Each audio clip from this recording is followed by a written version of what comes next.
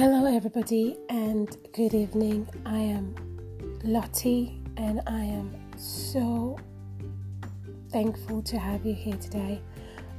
It is my first podcast at All Is Good. I would like to start today with just myself because I think there's so much to be shared in this world. There's so much to be thankful about. There's so much just to be positive about. We live in a day and age where everybody is busy. When I say busy, I mean busy like bees. We wake up in the morning all scheduled to do something, and before you know it, it's like 9 o'clock and you're back in bed and you're thinking, okay, what did I do for myself today? I'm sure I'm not the only person who feels this way, and I'm sure I'm not going to be the last one to feel this way. I've decided to do a podcast because I feel I've got so much learning to do, I guess I should say. And also I feel like I've learned so much this past year. I will be interviewing a lot of people across the world with their life's experiences, telling us how, what they've accomplished to date, whether they've not accomplished anything, but what they have to date accomplished that they can share with us here at this podcast where all is good. And when I say all is good, I mean all is good. Because we are so quick to look at the minuses in our lives rather than see all the abundance and all the positive blessings that we get to receive every day. I mean, waking up in the morning, that's a blessing. You just being able to breathe is a blessing. Me being able to talk to you, everybody today, is a blessing. I mean, I can name so many blessings right this moment in time,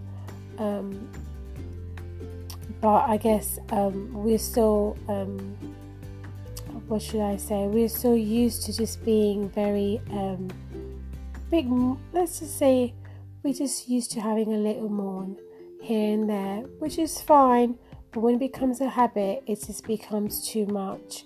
And I think the best way forward is to just look into life with a positive attitude and believe that all is well, because all is good really.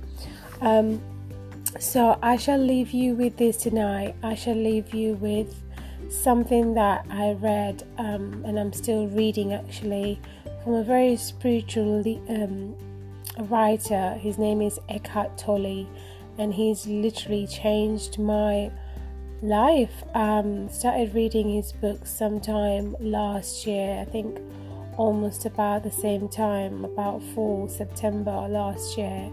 So it's been over a year since I've been reading his books, and the power of now has completely changed me as a person, because I've realized we anticipate the future, and we most of us always look something back in the past and regret, but we don't realize time is quite relative, and there's no past and there's no future, because everything we experience is always going to be experienced in the now.